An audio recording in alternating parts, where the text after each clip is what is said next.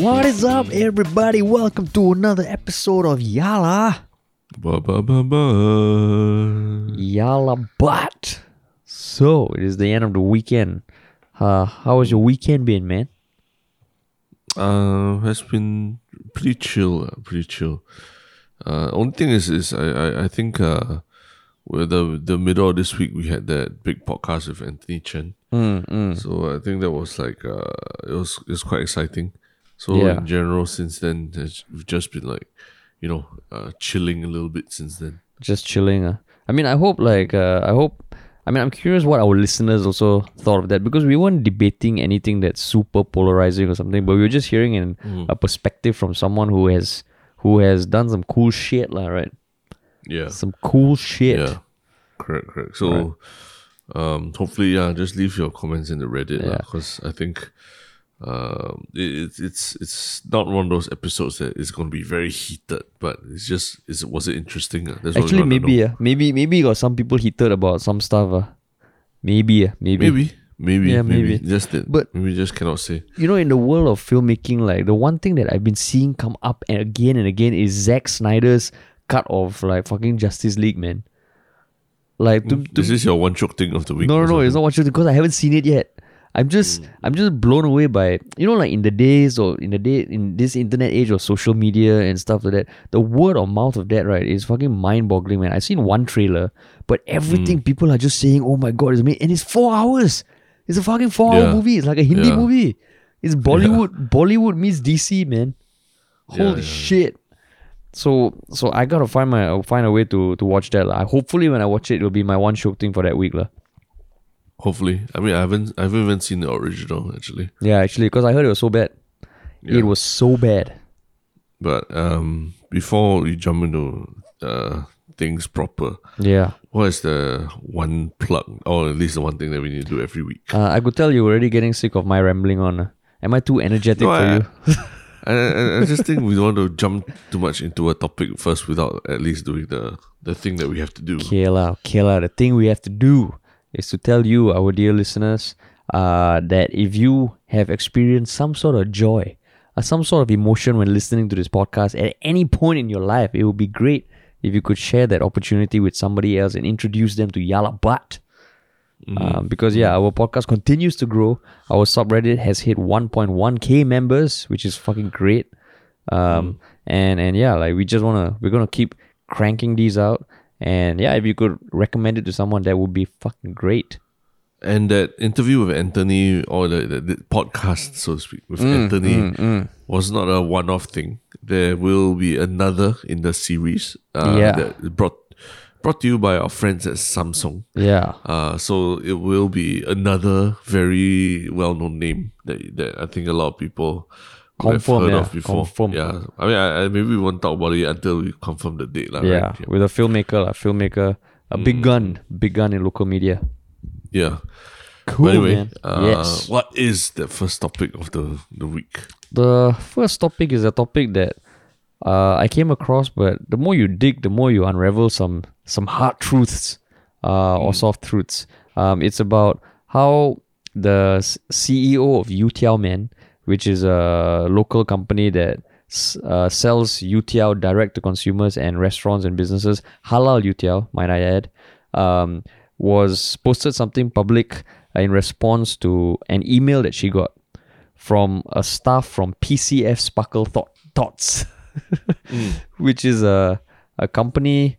We'll get into that. But basically, the company You Tiao Man was featured on CNA recently. I believe there was a video on March 18th, and it showed the inner workings of the company one scene had a person of a light-skinned person who had tattooed arms preparing the dough.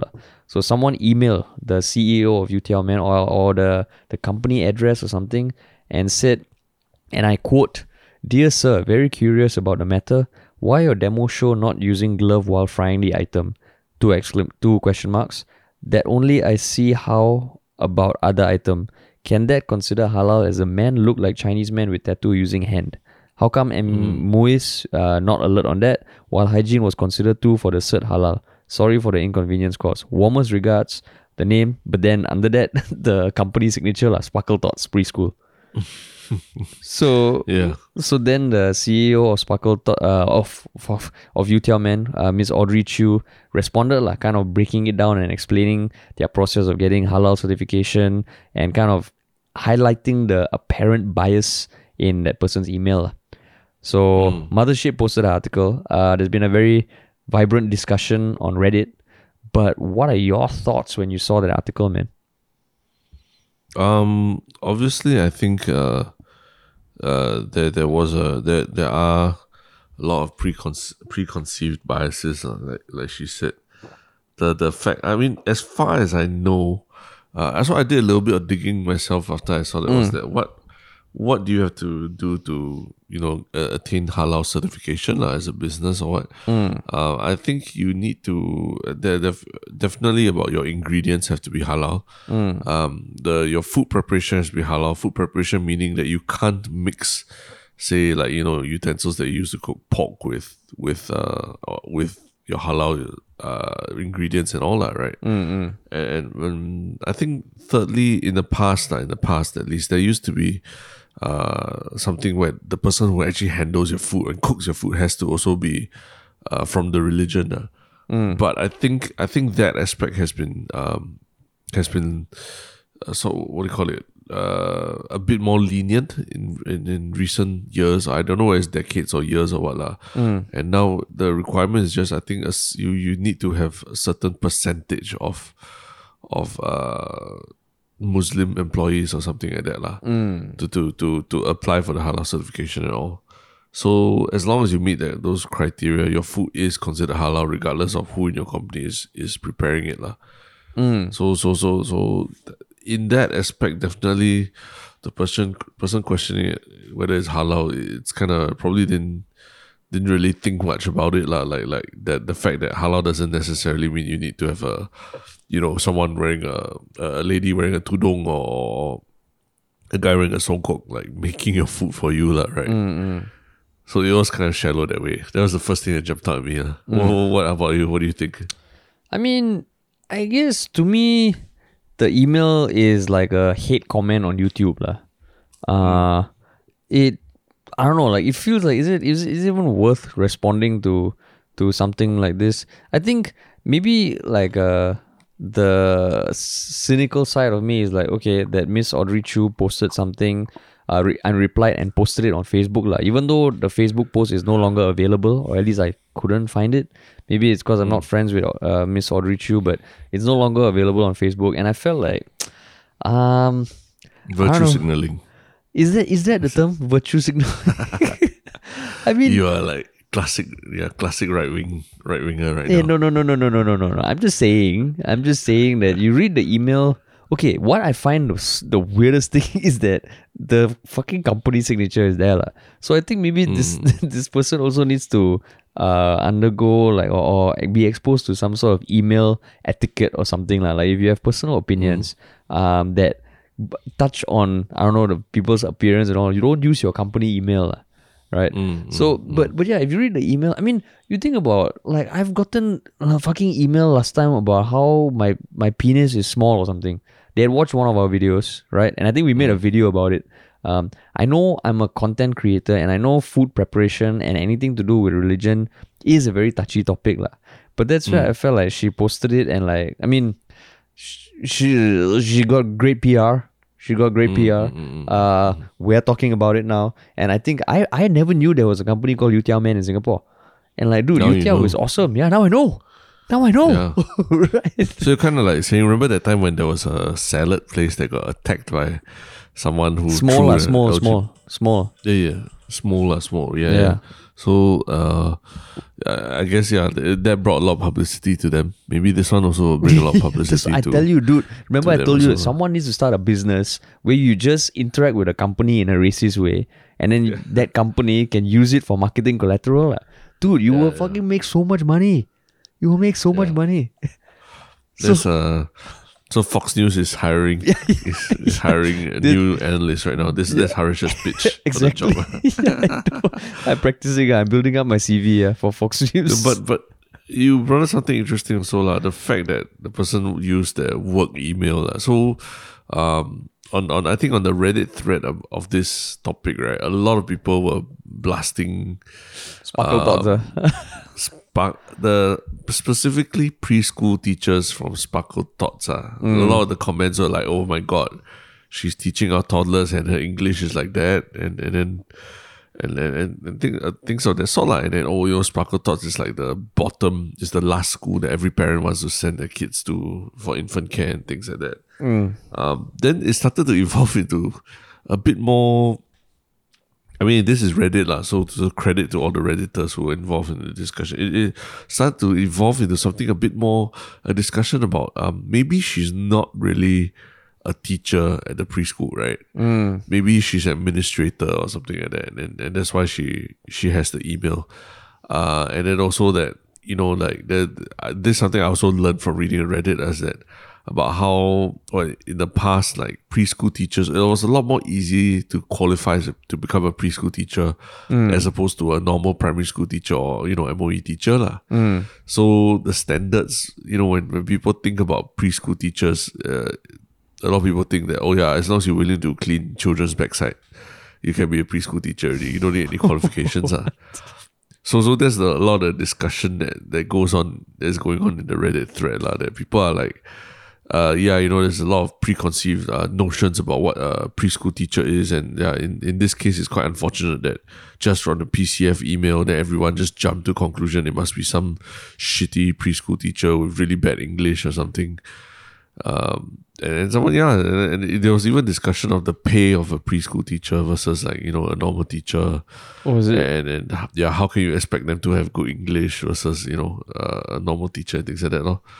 So I just found it hilarious how this, I don't know, this angry email with a lot of preconceived biases also ended up led to a discussion that also had a lot of preconceived biases about the teachers. So it's just all around, it's just a very sad situation. But actually, if you see someone with tattoos these days, what is your immediate thought? Fucking like fuckboy. Sorry, what? Fuckboy, trendsetter with like blaze cut and all that. Is it even like blaze cut or something?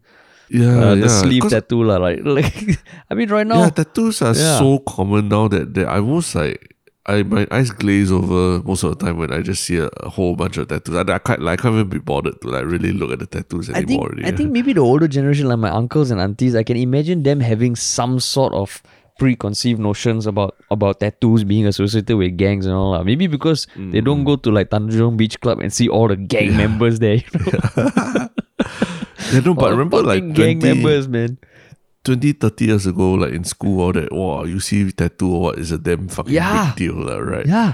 I think somewhere in the early 2000s, like everyone started getting tattoos. No. Okay, no, fuck you. You included. Like everybody just jumped on this bandwagon to get a little tiny tattoo in some hidden part of the body, like the ankle or inside arm, and I was like, "What the shit is this?" Like, come on, just get it out there. Let me get a word in, okay? I know that was an underhanded comment. I would say maybe 2013. That's when like fucking tattoos went mainstream. When I got it in 2009, right? It was still damn badass. Okay, I felt like hello, 2009. I mean, there were so many. Every other girl in university was getting a tattoo on the ankle or inside arm in the 2000s. No. Come on, Reddit, back me up. Nonsense. Like, what's your earliest memory of your friends getting tattoos? No, earlier 2000s, that it was still not that common. I swear that it was not that common, because I remember when I got it, and I know just now you purposely nicely inslot the inside arm statement, because I got a tattoo on the inside arm and I'm fucking proud of it, okay? But then now, like, it pales in comparison to the tattoos that you see on the street every day, lah. Now it almost feels like, oh shit, I got a tattoo and like, I'm part of the mainstream. Yeah, it's almost like brave to walk around shirtless without a tattoo nowadays. You have to justify why you have no tattoo. Yeah, that's why. What, you're confident enough to walk around without a shirt and yet you don't have a tattoo? My God, you look naked, eh? You look naked. Are you? How do you do it? How do you do it with such confidence, man? Yeah, that's why. Yeah. But shout out to Paul Foster lah. He showed us his tattoos that Holy day. shit, man. And he's really full body. He's full body. And everything. Yeah. That one's still unique lah. Yeah, it's still quite a commitment to do a full body lah, I would say. Yeah, exactly. Full body is next level lah.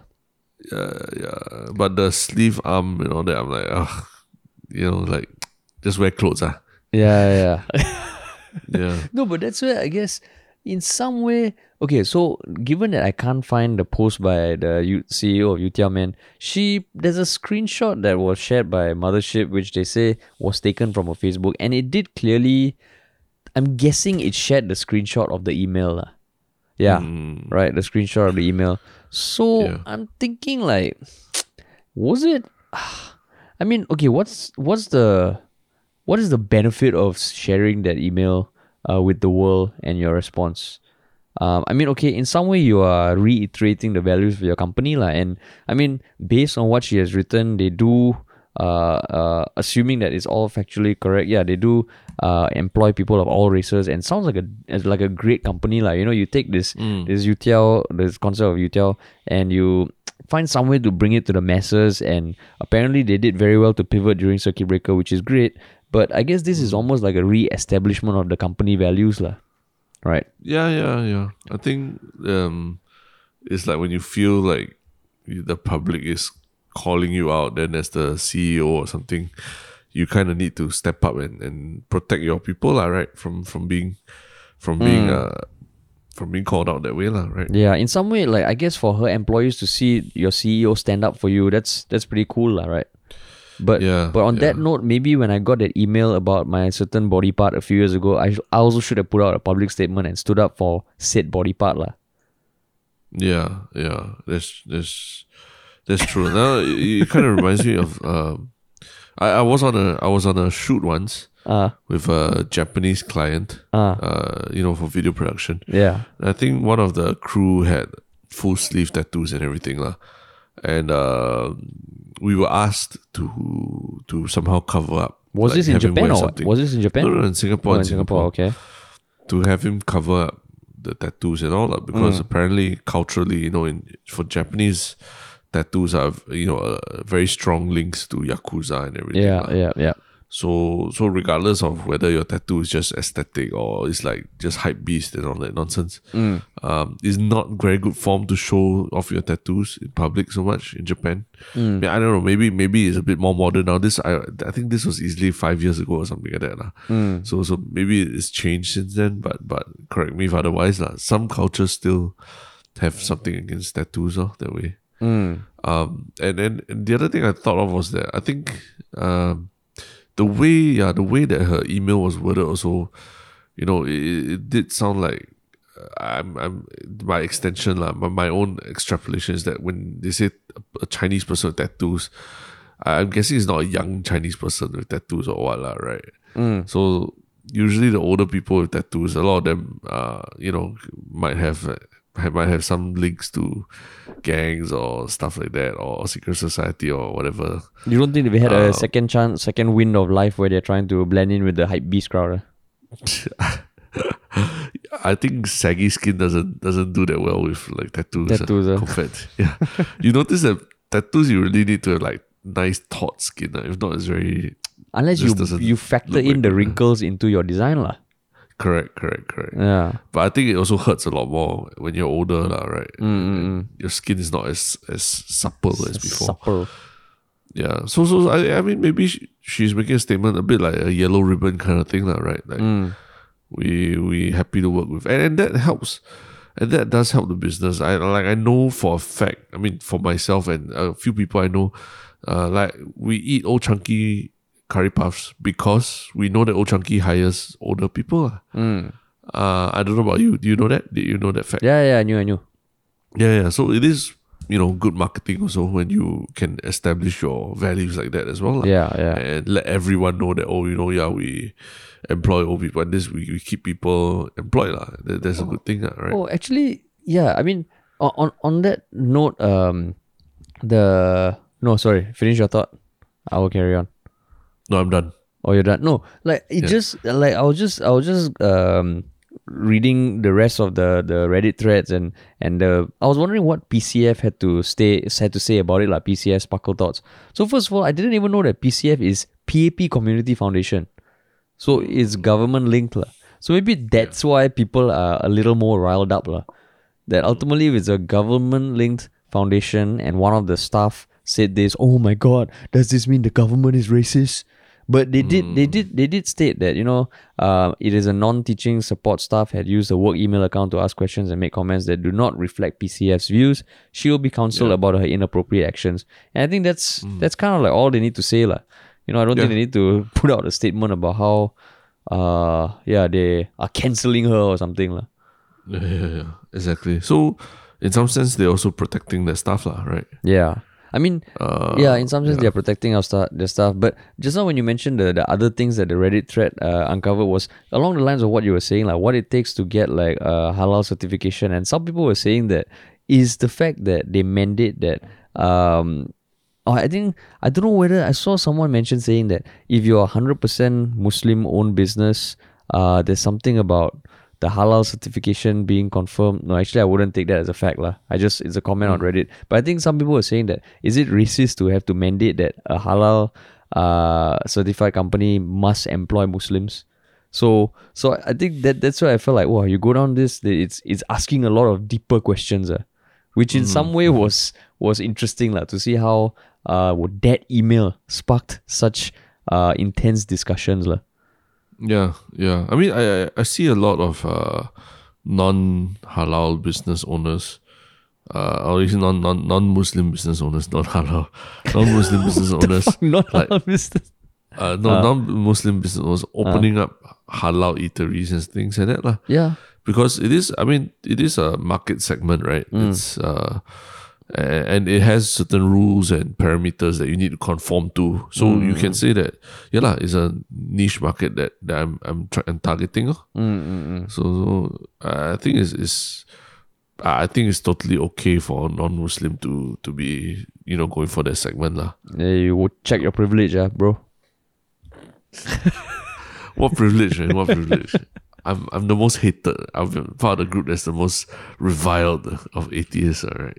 Oh, I thought you meant China. No. That's why I was like, hey, hello, what are you talking? But atheists, you're like, wow, that's another can of worms, man. Exactly.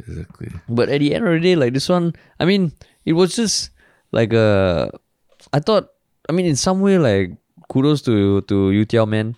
I will also say that I myself have my own biases. When I saw that the CEO of You Tiao Man responded, I thought the CEO was a man. Yeah, see, that is your privilege talking right now. And I will. You're probably thinking, why is this man named Audrey? Right? That was your thought. No, I think there was something that the CEO responded, and I was like, wait, You Tiao Man? Why? Yeah. The CEO has to be a man. How can You Tiao Man have a female CEO? Then I was like, what the fuck am I saying? What am I saying? Yeah. So I'm checking my own biases. And it's cool to see that it's run by a woman, and like the company itself feels, and I mean, I never knew they existed. Now I do know they exist. Yeah, I think just for that, the next time you pass a You Tiao Man, you have to try the You Tiao. No, but do they have retail outlets? I thought it's direct. I think so. Oh, it's direct. Yeah, I think it's direct to consumer, direct to businesses. I mean, I could patronize them. Yeah. I think nowadays it's good business to not only be thinking about business, but think about, social justice and other things. That sounds like one of those fucking sayings you see on those Instagram posts that sound good but means like you said, nowadays it's good business to not think about it just as a business. Yeah. Even though I get what you're meaning, but it's an annoying statement. I mean, like, okay, but if Jay-Z, I mean, it's not as eloquent as Jay-Z saying, I'm not a businessman, I'm a businessman. It's not as eloquent as that, but it's still okay. It still gets the point across. Yeah, it gets the point across. But I feel like you were doing the hypebeast hand signal while you were saying that. Put a tattoo there and you'll be complete already. Yeah, I mean, like I know. For example, I think the Stuffed also like they have some program where they give burritos to underprivileged students. If I'm not wrong, and that makes me also want to support them more. Yeah, Stuffed has a company. I think I've been a big believer in Stuffed since it fucking became as popular as it is now. Yeah. It is great, man. And like, I think now their menu is expanding, and I have heard about how they try and be socially conscious as well, which is pretty awesome. Yeah. So see, it Pretty works. awesome. This socially conscious marketing really works. Yeah. Right. Yeah, I never say it doesn't, man. Yeah. It works. Yeah. Yeah. So I think maybe we need to go and do more good deeds to get people to listen to this podcast. Right. Like what? Like what? Maybe when people in public are arguing, we kind of like join in and help the conversation or contribute to the yalabat moments that they are having as well. No lah. I mean, you just do the virtue signaling kind of thing lah. You know, like what you say lah. You just do a fake attack, fake racist statement against yourself. No, now like I mean, fake racist statement, or like I'll punch you in public, right? And then we can talk about that also lah. Correct. Create drama, man. But yeah. Speaking of creating drama, this piece of news is by any measure not really dramatic, but in the larger scheme of things, I think it's quite a big deal. Which is what, Terence? It is that the first Singapore-born table tennis player, Clarence Chu.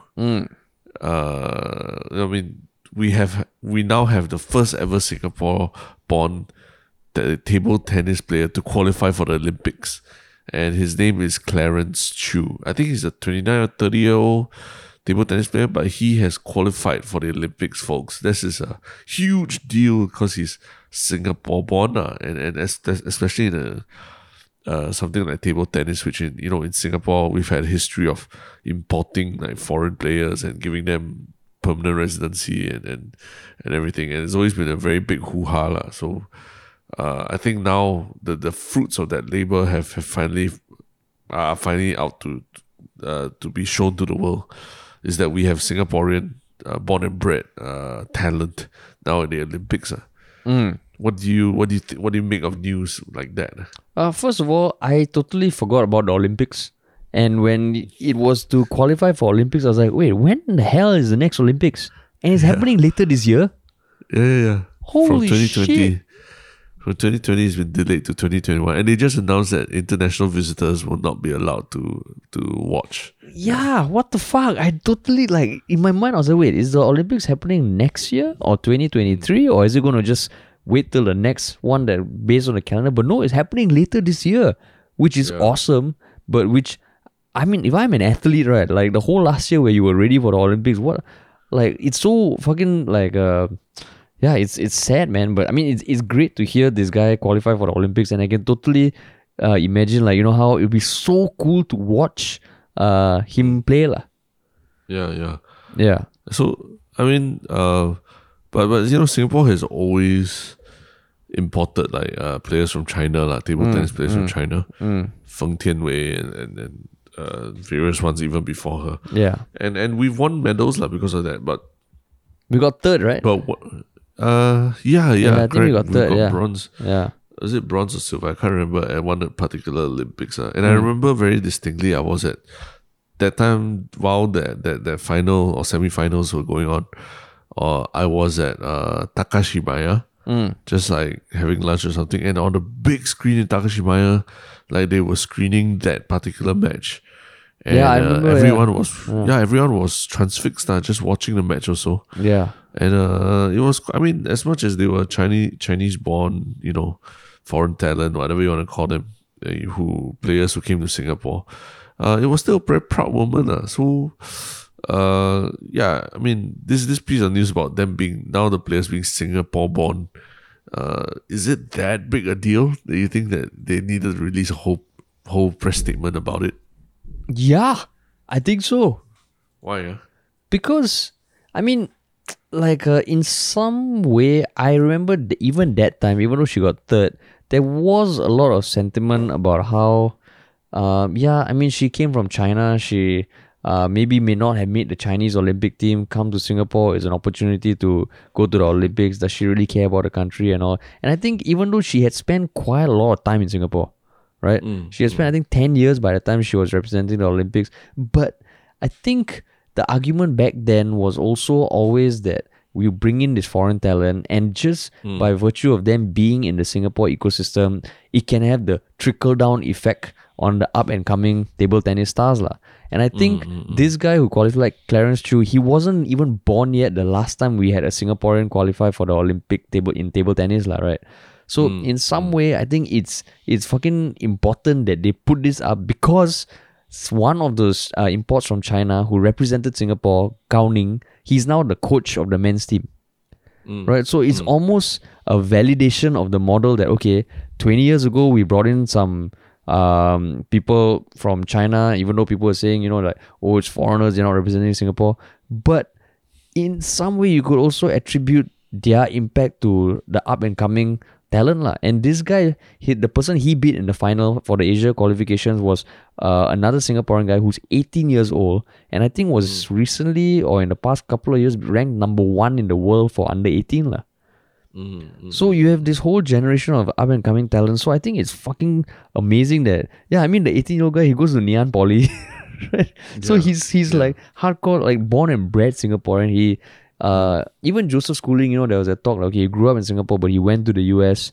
I still was super happy when Joseph Schooling won. I know there was fair share of detractors, but I think I think it totally deserves a full page article. But do you not? No, I mean,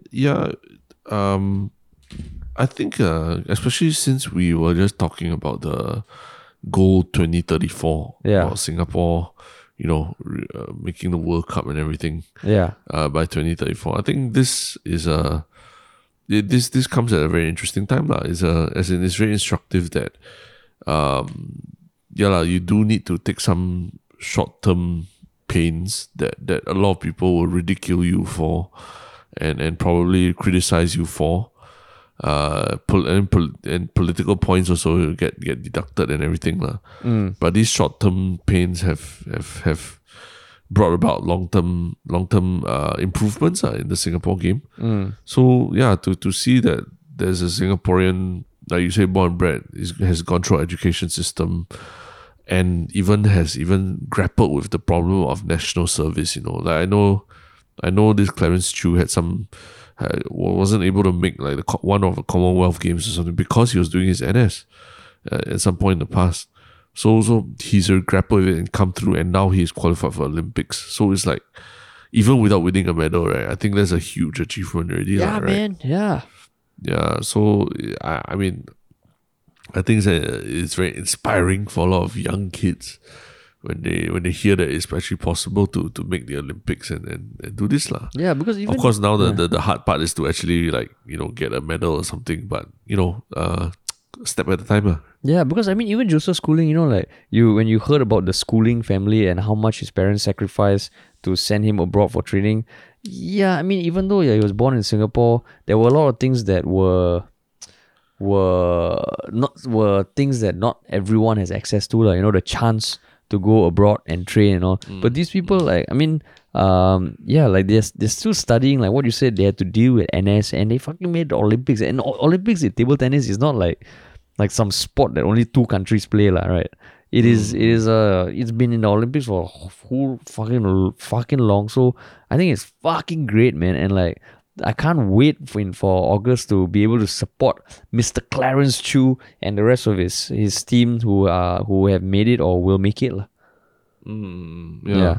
And I think one little nugget that I also dug up before this was that I think the last SEA Games in 2019 was the first time that the men's table tennis team was like all locals, like all Singapore born people and not like comprising of foreign talent and anything. So it shows you that this has been in the works for a while already, this building up of the local talent pool.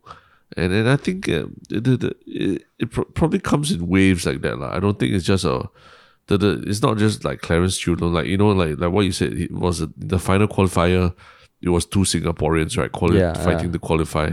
So whether or not it was Clarence or the other person, it would have been a Singaporean. And so there's a pretty awesome statistic. Yeah, and I guess it helps that it's an individual sport. Because, I mean, you can bring Messi and Ronaldo to Singapore, but will that result in the Singapore team as a whole becoming that good? I don't know. Yeah. There might be some net impact, but given that it's an individual sport, I think actually this might be a move that I think would be cool to study, because a few podcasts ago I shared the article about how Germany revamped their entire soccer talent system to improve their scouting methods, improve their training methods, improve their whole process from the time a young person is scouted and identified to developing him into a world-class player. And the effects of that came like 20 years later. And now like fucking Germany football is amazing. So I think this is something that would be great to even study, break down, or use as a case study for other sporting organizations in Singapore. Yeah, speaking of which, I think some people in our subreddit pointed us to that the Singapore Football Association of Singapore actually hired a Belgian director of football development to head up to be the technical director of FAS for like a period of 3 to 5 years or something like that. And he was one who came up with the bare bones so-called plan for what is happening now in schools, a standardization of the curriculum, football curriculum, everything, which we were happily mocking from our ivory tower, of this podcast. We were saying, like this curriculum is going to be like ECA and stuff like that. So someone pointed out that this comes from the Belgian director of football who has presided over the development of many, many, many amazing Belgian players over the last few decades. If you think about it, Lukaku, Kevin De Bruyne, Vincent Eden Kompany, Eden Hazard. Yeah, all these. I mean, Belgium is not it's a big country, definitely bigger than Singapore, but it's about the same population size as Malaysia. So for them to produce so many high-level football players is quite something, and especially in such a short period of time also. So how long has he been in Singapore, or he just joined? No, I think he left in 2018 already, after he had finished writing that whole white paper, which you can actually find on the internet also. So yeah, it's quite, hopefully, maybe with some help from other countries that have done this before, Singapore will be in a better place now than we were in 1998 when Goal 2010 was launched. Would you say he left already, or? Yeah, I think I don't know whether it was a contract job or what, but he already finished. Yeah, he left the FAS already.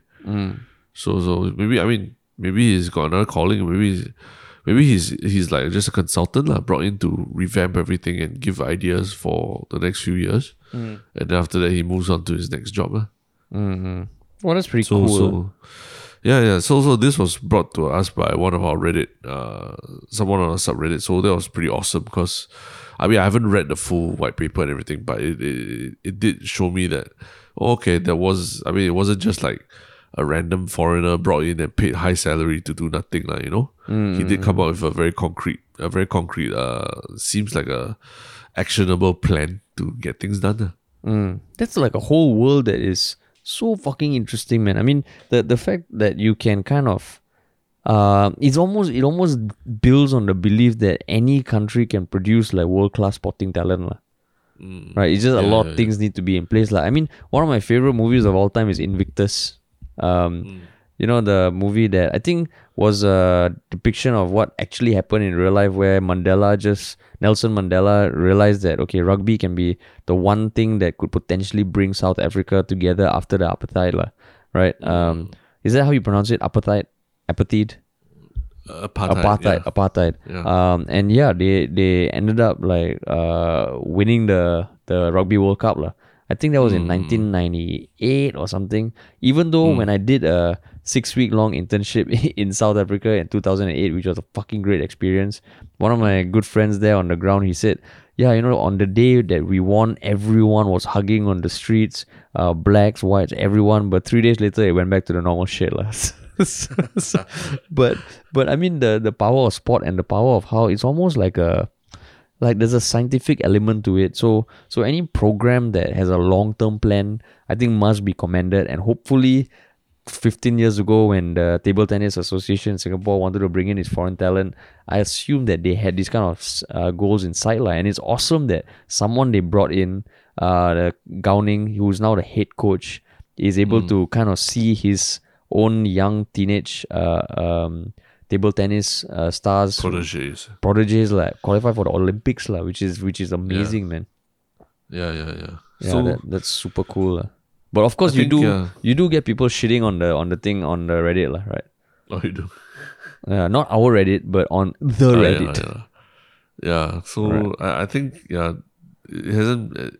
The path to integration has never been easy for even these foreign talents, foreign table tennis players. Yeah, I mean, their background has always been questioned and always slighted by a large majority of the public also. Yeah, I mean, this is the funny thing is there was this other story that we were considering covering today, which also has to do with talent from a foreign country, which is the outcome of the investigation from MCCY into the copyright infringement of Count On Me Singapore.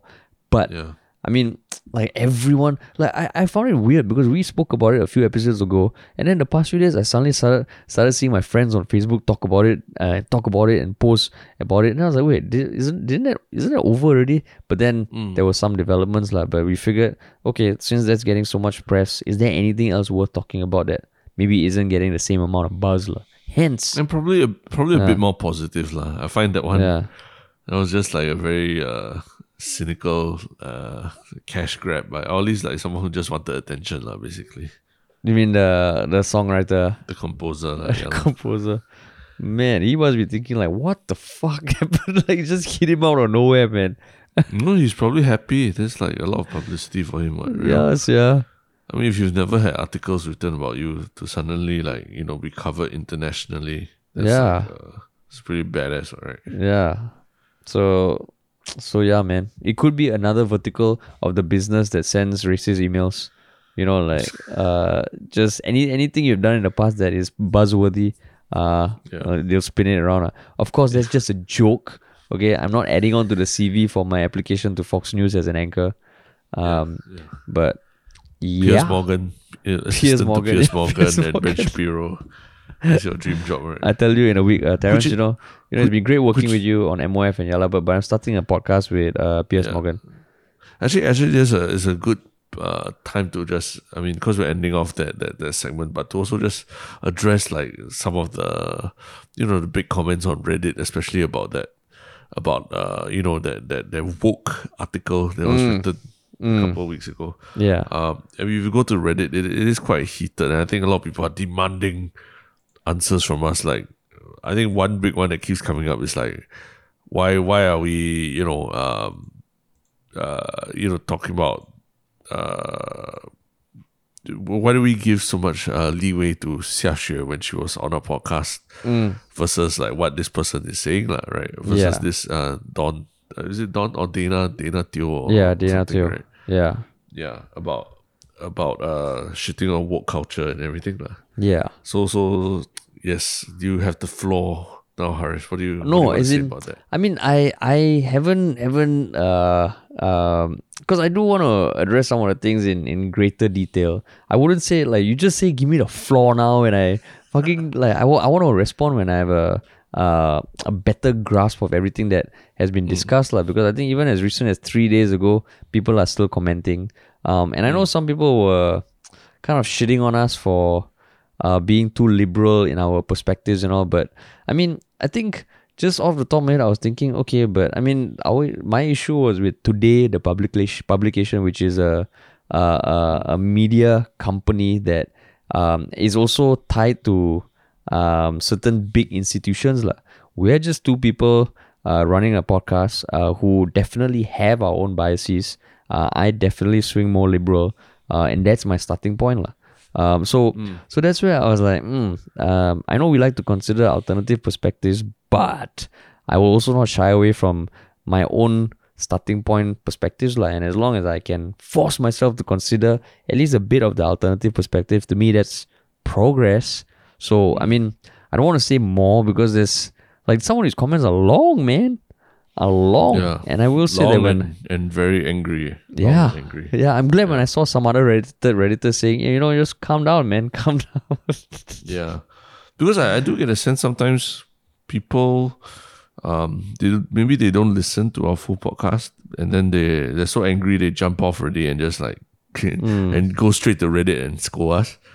Because sometimes the things they say we do address later in the podcast, whether it's with a disclaimer or something like what you just said, like we are really not just two individuals. We're not like a big media company that has editors or anything like that as well. So we do come with our biases, right? Yeah. But I think maybe people will expect that to be said up front. If not, everything you say can and will be used against you also lah. Yeah.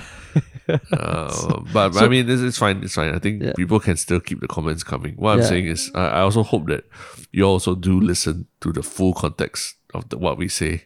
And if we put any disclaimers out there, usually we put them out there because they're important, lah, right? Yeah. And I mean, I think like I would encourage everyone listening to check out our subreddit if you haven't, because I will say that a lot of these comments also make me stop and think, which is much more than most comments we've received in the past on Facebook and YouTube and Instagram and whatnot. So I'm very thankful for that. But yeah, and I think it has helped a lot for, I don't know about you, for me, my personal growth as a content creator also, right? Yeah. How we think about topics and how we think about tackling these topics with the content that we produce. Yeah. Exactly. That's I mean, like as much as sometimes I know Terrence is super quick to respond on Reddit, I take longer, and I think I've taken a while for that thread. I do read all the comments. It's just I want to respond when I've thought it through. Yeah. Yes, that's all I had to say at this point. Thanks for putting me in a position and a spotlight on me when I wasn't ready. I think it's just kind of explain also why you haven't responded to any, or why we haven't responded to any of these comments right? Yeah. But anyway, on to the final segment of the day. Yes. Which is, usually after a week, I like the one joke things after, a weekend, because it means that we've had time to like kick back a little bit and look around for good things. What is your one joke thing? My one shock thing is this thing that I chanced upon last week, but which actually came up in 2015 lah. There was this CCTV footage of this taco store in Las Vegas that got broken into, and it literally shows from the multiple cameras a bunch of people breaking in with stones being thrown through the glass windows and ransacking the cash registers and all that lah. But what the restaurant owner did, I think the next day, was he released the CCTV footage. And because CCTV footage doesn't have audio, right? So he just put just plain subtitles over the CCTV footage, and it was basically kind of reenacting what they were saying to each other if they were all desperate for tacos lah. Like they were breaking in for tacos. And then they were like, okay, dude just wants a taco. Oh, here's another dude who wants a taco. Oh shit, no tacos in the register. Let's check the safe. Oh shit. And then the CCTV cuts to footage of this car coming outside. And it's like, oh, moms come to get them because they can't find their tacos. And then he intercuts it with B-roll footage of tacos from his store.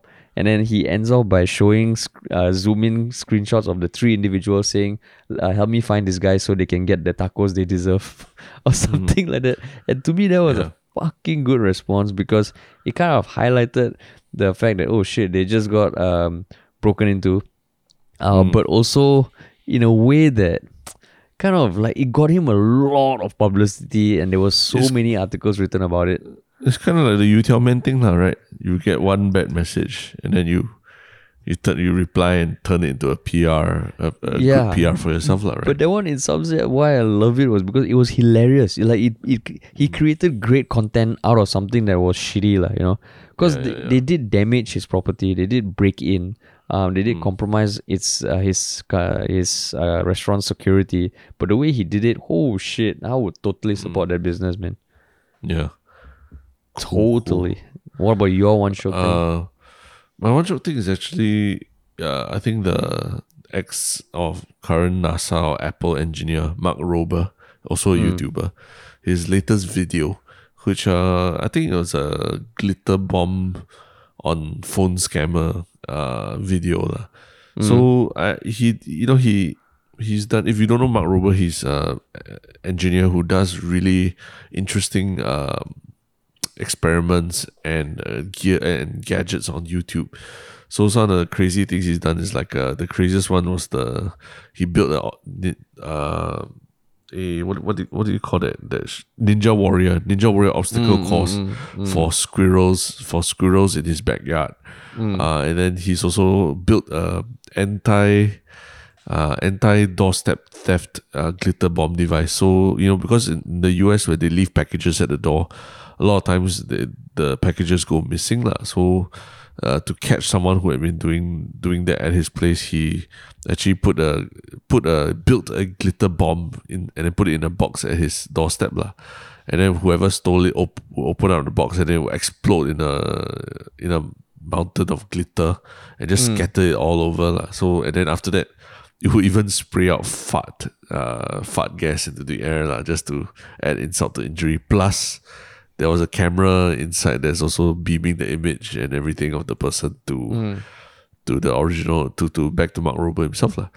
So he's done a few of these, like trying to catch petty thieves at the doorstep lah. But his latest video is really quite something in that, those phone scammers that everyone's been getting a lot of phone calls from, whether it's from China or from India, and all these phone scammers who call you and tell you that there's something that you've shipped him something illegally, or you need to you have some the Singapore police has your package in custody and you need to blah blah blah do something and all that nonsense. Correct. So if you've ever wondered like what really goes on behind the scheme and everything, right? Basically this Mark Rober has decided to use the glitter bomb to get to the bottom of these phone scams. So he actually breaks down exactly how these phone scams work and how he was able to use the glitter bomb to help trace the glitter bomb package to help trace a so-called middleman in this phone scam lah, who was also in the US as well. And they managed to using his glitter bomb and the glitter bomb package and all the information that he was gathering. He's been working with the FBI and federal agents the local police to actually catch these phone scammers. And I think it's a very good watch, even though it's a bit longer, a bit more talky than his other, than the Ninja Warrior video, for example. But it really shocks you like how elaborate these like scams in phone scams in India and China are, that they can actually whether you're from Singapore, from the US or whatever, and whatever bank account you have and everything, they have a way of like scamming you lah. And then he has recordings of how those scams happen, and it's a very good warning if you know any old people in your life, who might be a little more susceptible to these things because they don't know technology that well. Oh, really? It's a very good watch. Yeah, it's a very good watch just for you to understand what goes on behind a phone scam lah. And then apparently this is just part one. He's helped the police catch a intermediary in the US for these phone scams. But his promises is like down the road, his next few videos are going to be about how they're going to do this glitter bomb prank to even like maybe the original phone scammers in the India or China lah. Oh, really? Yeah. So yeah, it sounds like it's going to be really exciting. But I don't want to give away too much. I think it's just worth watching. If you thought that these phone scammers are just like these 2-bit operations with like just a small call center or whatever, like you just got to watch it and really understand the scale at which they're operating in lah. Oh, yeah, Mark Rober is fucking amazing. Yeah, if you talk about like people who he only does like one video a month, right? But every video gets like 20-30 million views. Yeah, and deserved views. They really, I mean, the stuff that he builds are really legit. They're not like DIY nonsense or anything. Yeah, it is legit, man. Yeah. And I think he still works for Apple, right? Apple engineer, right? I think I think like part time. I mean, like certain specific projects or something lah. I don't think he does it full time lah. Yeah. Because I can't imagine like working at Apple full time and then having time to do his YouTube stuff as well. Yes, yeah. But he's fucking dope, man. Fucking dope. Yeah. Cool. Cool. Well, I will put the link in the description, the show notes. Yep. All right, man. Yeah. So I guess now we need to make our endings clearer. Okay, this podcast this episode is ending now. Okay, you're about to move on to the next episode. So so enjoy it while you can. Cool. All right. Peace. I guess I should stop lah. Okay, I should stop.